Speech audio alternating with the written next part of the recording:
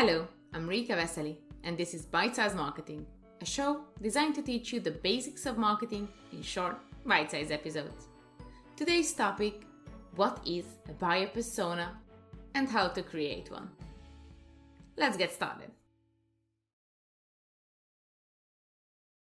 Rachel the mompreneur, Phoebe the freelancer, or Chandler the data specialist.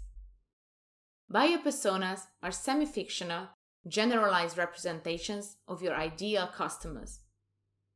By giving one personality to these groups, you can better understand your customers and will be able to provide them with content that is truly valuable for them.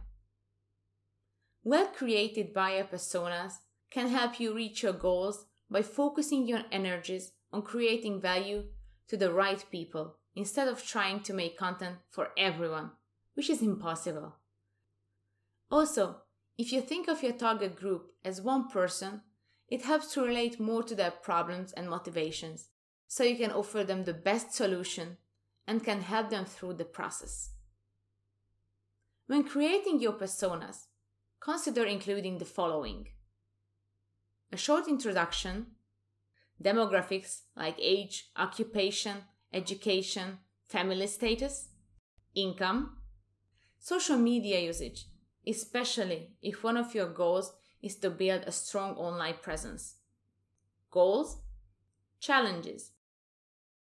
The more information you have, the more detailed you are, the better the results you can achieve. Feel free to be creative and add any field that helps your work. For example, if you're making custom earrings, the favorite color of your persona can be an important addition. If you're interested in this topic, visit my blog where you can find a detailed blog post and a free template that will help you create your own buyer personas. Thanks for listening. I hope you enjoyed this episode. I'm really excited about the next one when we'll discuss an interesting topic. We'll talk about SEO and SEM. See you next time.